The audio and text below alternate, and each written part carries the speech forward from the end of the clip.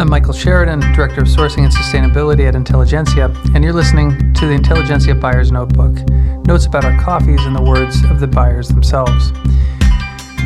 We're beginning the second season on the podcast after a brief absence from the airwaves, bringing back our Buyer's Notebook feature for our single origin lineup, which is just really getting into full swing at Intelligentsia. And we're here today to talk about Flecha Roja and our Costa Rica offerings with our Costa Rica buyer, Jay Majinski. Hey, Jay. Hey, how's it going? Good.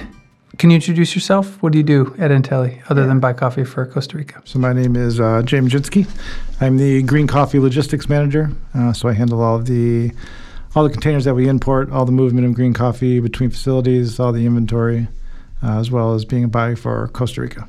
So how long have you been at Intelli? I've been at Intelligentsia for about 11 years now. And buying for how long? Buying since the 2014 season was the first one. And you buy for Costa Rica and not only Costa Rica. That's right. And as of very recently, for Rwanda and Burundi as well. We're going to talk today about our Costa Rica and our Flecha Roja offerings. And in order to understand those offerings, we need to really take a minute to understand where they come from. They come from a cooperative. Jeff Watts, our Vice President of Coffee, likes to call the most progressive cooperative in the world, the best cooperative in the world. I had a chance to see it for the first time last fall when we held the 8th annual Extraordinary Coffee Workshop in Costa Rica, and Coopedota was the host. And I didn't find anything to suggest it was anything but the finest coffee cooperative in the world, or the most progressive cooperative. It was truly impressive in every way. And we're here today with Jay Majinski, the Costa Rica buyer for Intelligentsia, to talk about Coopedota and its coffees. Let's talk a little bit about just some of the basics of Coopedota. How many members has it got? Sure. So they've grown to probably just over 900 members now. And do you have a sense of how much coffee they export every year? Container-wise, like per container, about 40,000 pounds in a container. Depending on the season, last year was a really big year, and I think they exported close to 200 containers. This year is considerably smaller for multiple reasons, and I would say probably about 120 containers, and that's probably the smallest amount I've known them to export in the last 5 years or so. What do you want people to know about Coopedota? Coopedota is just it's an amazing cooperative. They were founded over 50 years ago, and they're just extremely well organized. Everything is run very well. They care a lot about themselves and their community and their environment, and they're very innovative. They take extra steps towards quality and towards preservation, and I don't know, there's a million things, but there's something really special going on there for sure. So they do innovate a lot. Let's just go, I always find it helpful to just work from the seed to the cup in terms of like making sure we systematically cover all the steps in the process. So starting at the seed, to highlight some of the things that you consider to be like the most important innovations, just working down the chain. So, well, I guess starting with the seed is, starting with new varieties. They work a lot with CATE, the research center in Costa Rica, with just, trying new varieties that, basically usually start from disease-resistant, higher producing. There's a lot of, it's mostly Caturra and Catuai in Costa Rica and all over the place. They've recently been making more of a push towards more F1 hybrids, more Typicas, and then after that, more processes. I guess Costa Rica is kind of maybe famous for like the honey processes, and so they do all different levels of those. They do naturals. They have multiple drying methods. Really, kind of all the way across. There are a lot of things. So let's go back to the farm. Sure. So the seed, first of all, they get seed from Catier. Catier is a tropical agricultural research center based in Costa Rica that is a local partner for World Coffee Research in its breeding initiatives. We had the chance to visit with some Catier researchers when we were in Costa Rica. They're getting those hybrids, but it sounds like are they participating in some of the sort of traditional variety renovation programs that are so common? They are, yeah. And I think that they've been doing it for quite a while, and I think they've kind of found that a lot of the early hybrids that they were using just didn't hold up quality-wise, so they've just kind of abandoned those because that they want to work with quality. They don't want to work with Cadimor or certain varieties that aren't working. So now they've recently shifted into different varieties with the hopes of, raising the quality level as opposed to just offering a higher yield or more resistance to Roya or things like that. And so how do they test those varieties? I guess they kind of just started doing that. The co-op owns several farms themselves, so those are kind of like the testing grounds because they can kind of do whatever they want there. Traditionally one of the kind of problems with a co-op is that you can have these awesome agronomists and all these awesome ideas coming through, but you can't make 500 farmers all do the same thing. They're going to kind of do what they want. But if the co-op owns the farm, then they can kind of do what they want. So that's kind of where all of these things happen. So there's a few different co-op owned farms where they just experiment with everything from pruning techniques to nutrients and Roya resistance and varieties. And so that's really where all that happens. And how do they use the farms as a way to educate members? Is it that they're managed in isolation? Do members in a sort of systematic way go to visit the farms? How do they convey the knowledge that they generate on the farm to their membership? Sure. I think kind of both of those, really. So they kind of, it seems like what they do is they kind of do all these different things at the farm, and then when they see that something works, they either bring people to it or they bring that to the farmers and to kind of show the results, or they experiment with things, and if it's worked for a couple of years, like they have a new vermicomposting program, which they started at one of their farms. They found out it works, and then they, brought the farmers and said, "Here, look how this works. Look at the benefits, and now we can give you this to use as well." So it's kind of a both. It's kind of a all-in-one. So I've been working in the coffee lands on and off for about 20 years, and most of my initial work was with cooperatives in Central America, and I've seen a lot of them, and I've never seen anything like what we saw together in Costa Rica this year on the experimental farms. Just the quality of the work, the scope of the work. The experimental farms, first of all, were huge. They were incredibly well managed. The plant vigor was really remarkable, and it was so systematic. I thought the way they had set up the experiments, the way they were structuring them, the way they were carrying them out, the record taking. And so that alone is like this unbelievable asset for a cooperative to have and to manage that well.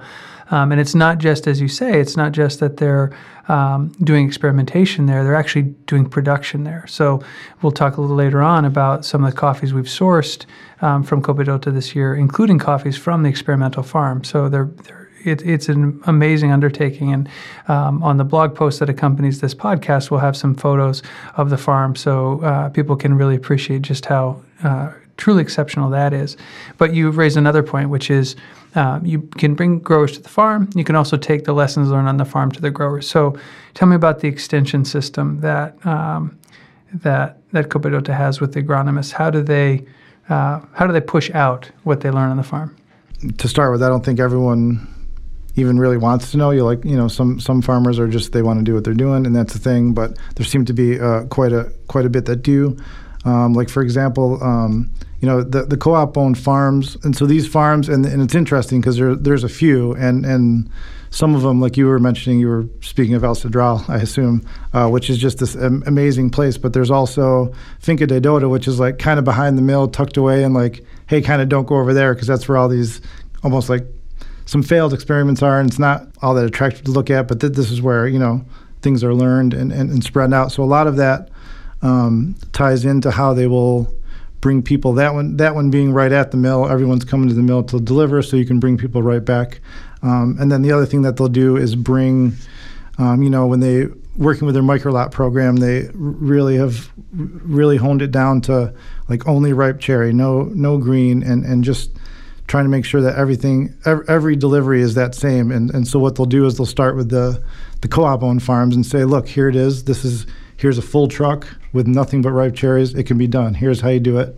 And we'll go ahead and do that for however many times just to show everyone and like come and see it. And they've got pictures posted. And so it's kind of, it's easy to get people involved and engaged if they want to be. And there seems to be, based on what I've seen over the last couple of years and the way these things change, there are people who are engaged and who want to be. Okay, so we've talked about seed. We talked a little bit about experimental farms. We're getting close now to mill. You mentioned the microlot program.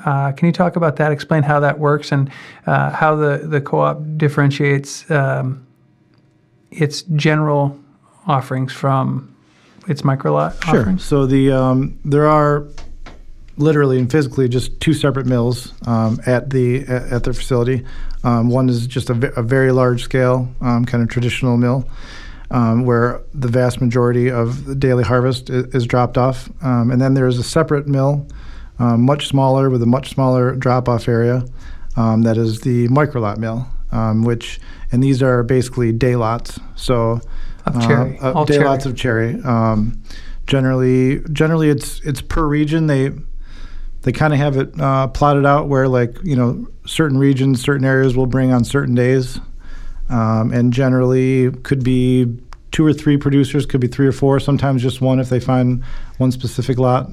They'll pull it aside, and so all of that is treated, is processed entirely separately, and now they're to the point where they won't accept any green cherry, any overripe, anything, and I've seen trucks turned away, literally for 2 green cherries in a whole truckload. When a grower gets turned away for 2 green cherries in a truck, where does it go? It goes to the other door and drops off at the regular mill. So if people get turned away, what happens is they just go right around the corner and they drop it into the main drop-off area, which then those underripes will get taken out through the process, through the milling process. How are farmers selected to participate in the microlot program? So you mentioned there are 900 growers. Presumably, a lot of them want to participate in the microlot program because presumably it delivers better prices. How are growers selected? How are payments made? How are payments different from the coffees that are dropped off around the corner at the regular mill? Sure. So I would say probably initially the farmers were just selected by Roberto and other people that kind of knew, hey, here's where the good stuff's coming from. Here's where there are good practices. Here's where we've seen good cherry. I think probably at this point the farmers are kind of selecting themselves. They've seen it work. They've seen what it can be like, and so they're working towards that. And that's kind of the kind of air quote rules of how that works has changed over the years. Currently, the protocol is that each farmer is allowed only 3 drop-offs. So you can't just bring a microlot every day because that's not fair to everyone else, right? Conversely, you're allowed 3 rejections. So if you come 3 times with coffee that doesn't get accepted, you're not allowed to come back anymore. 3 strikes and you're out. 3 strikes and you're out. And how long are you out for if you're out? Forever? For the season. Okay. Just for the season, yeah. And that's to kind of just give everyone a chance, because like you said, with that many farms, you obviously and 60 day lots, not everyone is going to be involved. But I think it's really kind of, I think it's a lot of hard work. It's extra work. It's not as easy as just picking a truckload and dropping it off. But there are certainly plenty of farmers who want to participate in it and that are excited to do it, and that we've seen year after year repeating themselves. Can you talk a little bit about Roberto, who just stepped back from the general manager role after more than 20 years at the helm? Sure, yeah. I mean, Roberto, besides just being a fantastic and wonderful person and having a huge heart and all those great things, is just incredibly smart and incredibly innovative. And it's like even just the 4 or 5 years that I've known him, it's just idea after idea after idea. There are a lot of, we live in an age where we celebrate the idea guys and the women who come up with ideas, but that's one skill. Another skill is turning those ideas into action and getting results. And he's both generated ideas and driven results, driven them into practice. We saw one of them, one of the most prominent and spectacular ones on display during ECW last year, and that's the Coopedota. Can you talk about the coffee Ferris wheel that Sure. Roberto came up with and a little bit about where the idea came from and how he turned that wild idea into a reality? I think it was 3 years ago when I was there, and he had this very small scale model. It was, maybe about 2 feet tall, and it literally looked like a Ferris wheel. Instead of seats, it had basically trays, and it had a little hand crank to turn it around, and it had parchment on it. And it was just kind of off in the corner in the drying patio. And, Roberto said, "Jay, come here, check this out. You're going to love this." Because he knows I love all his ideas. And I said, "What is this?" And he said, "So, yeah, this is a drying wheel." He said, and I was like, where'd you come up with this idea? And he said, "Well, I was in London, and I was on a Ferris wheel, and I just thought, if we can put people on these things, why can't we put coffee on these things?"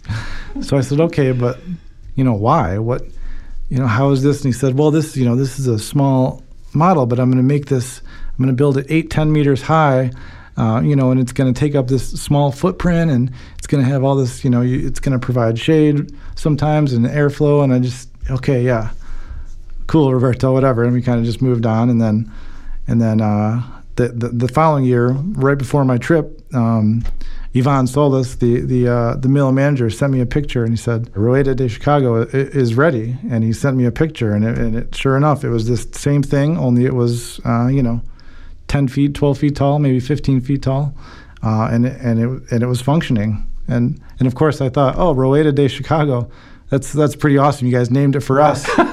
But I didn't realize that this means Ferris wheel to them, because Ferris wheel was first introduced at the Chicago Fair.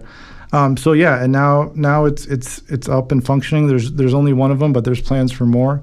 It runs on a small electric motor that this year they're replacing to be solar powered. And basically, the idea is, like I said, it takes about 3 minutes for one rotation. You've got about one bag volume-wise of green coffee per tray, and about a dozen trays. So you not only have airflow from both sides, but as it's turning, you kind of get partial shade sometimes, sun, shade, sun. And the main advantage is that, there's a lot of coffee that passes through there, and there's limited space on the patio, and they do have some drying beds. But this, the footprint of this would have, a tenth of that amount of coffee in that space. So he just went vertical to save the space. So we've spent some time talking about Roberto, and I think he's very clearly a leader, and he's been a leader of the co-op for a long time. But so much of that, what good leadership is instilling values and practices that outlive your tenure. And I think one of the things that I was struck by in my first visit to Coopedota was that there is a culture there of quality. And I refer there to both the sensory quality of the coffee, but also the quality of people's engagement with the cooperative, with their communities. And you, over your period of buying in Costa Rica, became familiar with something called that you call the X factor, and that they called the X factor, which to me really speaks to this idea of institutionalized practices, that the commitments that Roberto may model and may have championed are really embraced at every level of the cooperative. I'm going to ask you, even if it means you have to read them, I'm going to ask you to talk about the X factor and the X policy. Sure, yeah. So the X factor, which they call X5, I should have brought my glasses. So yeah, they have this policy called the X factor, or X5 for short, and I just kind of started seeing it around because they have it. They kind of literally have it everywhere. They have on their work shirts, it says X5 on the sleeve, and they have just the X5 signs up everywhere at the mill, in the offices, even at the remote cherry drop-offs. And so, of course, curious, I asked Roberto, what is this? And he said it's kind of like, a lifestyle that the co-op members are encouraged to follow. And I think really it really does kind of speak to why there's some magic at Coopedota and why there's so much heart at Coopedota.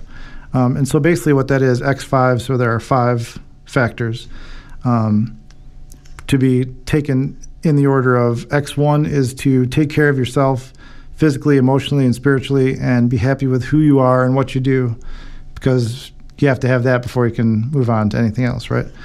X2 is to take care of your families, to work for stable and good family relationships, for a stable economy, good communications. So that's kind of the next step, yourself, then your family.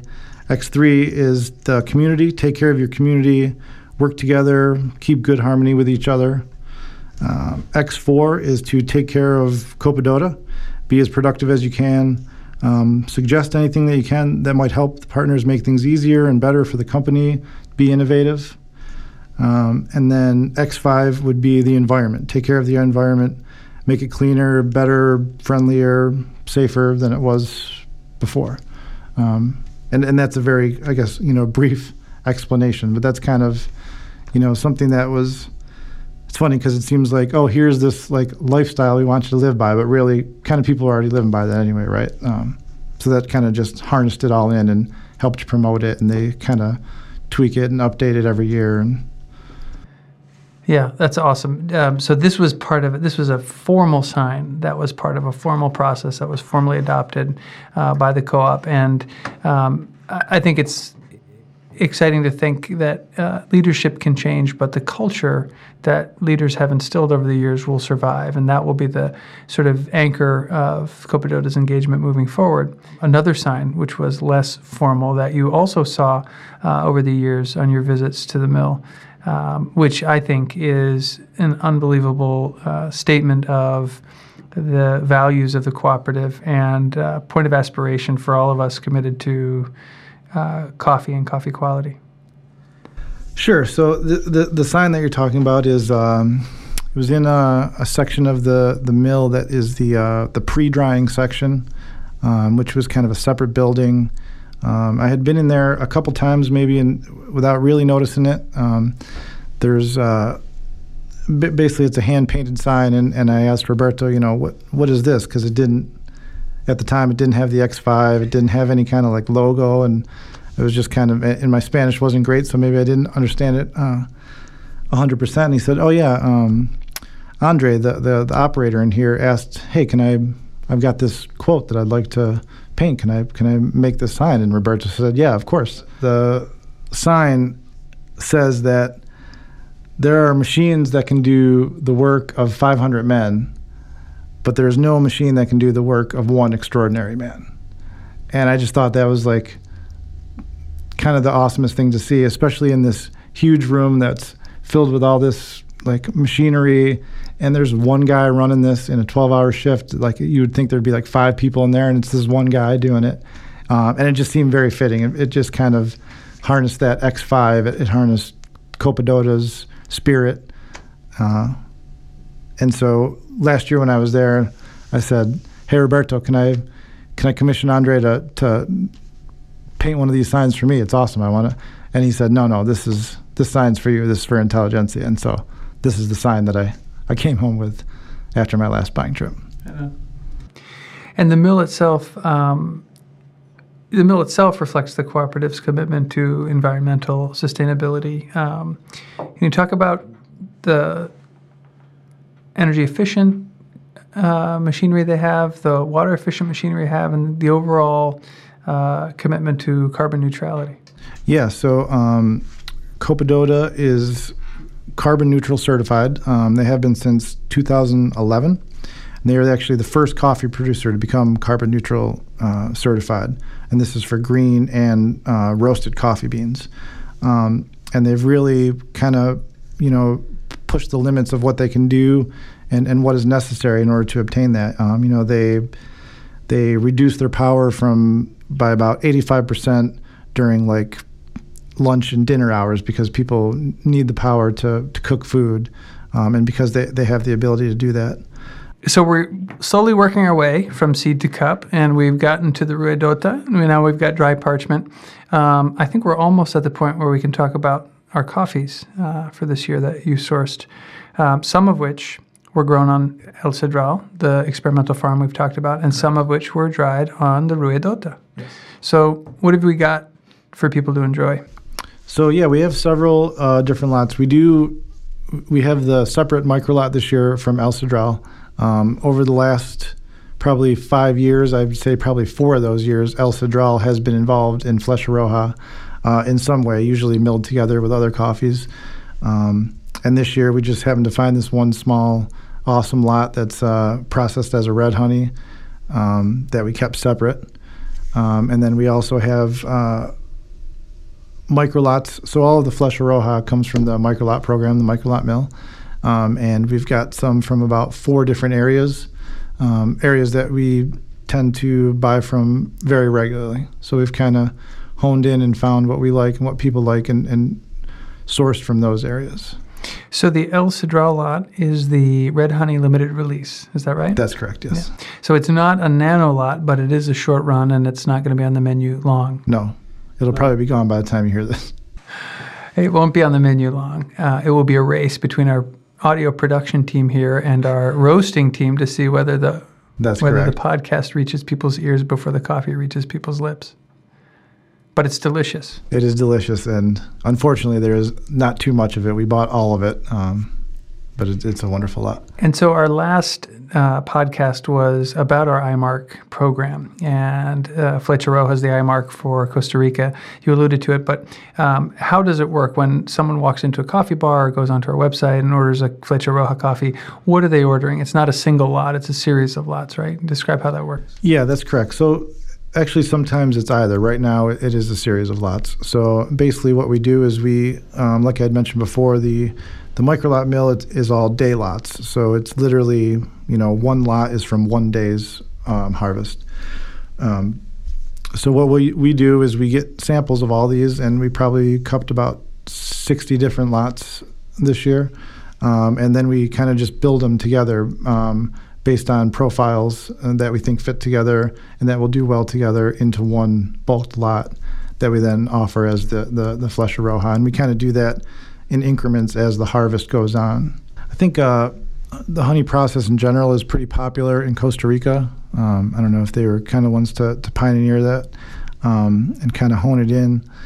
But essentially, when the pulp is removed from the bean, some of it's left on in this honey process, and I feel like it's a little bit loose as to what's called, some people have 5 different honeys. It's white and it's yellow and it's red and it's purple and it's black, but basically it's just a visual indicator kind of how much of that fruit is left on the parchment. So if you have a yellow honey, it's a little bit less. If you have a red, it's a little more. If it's black, it's kind of closer to what a natural processed coffee would be.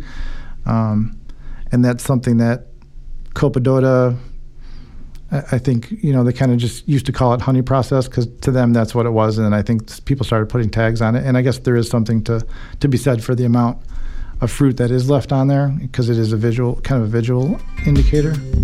Jay, thanks for coming in. Thanks for having me. Will you come back when the Rwanda and Burundis arrive and talk to us about those? Absolutely. Exciting things on the horizon with that. Awesome. Thanks to Andy Atkinson for producing this episode. This is A Buyer's Notebook.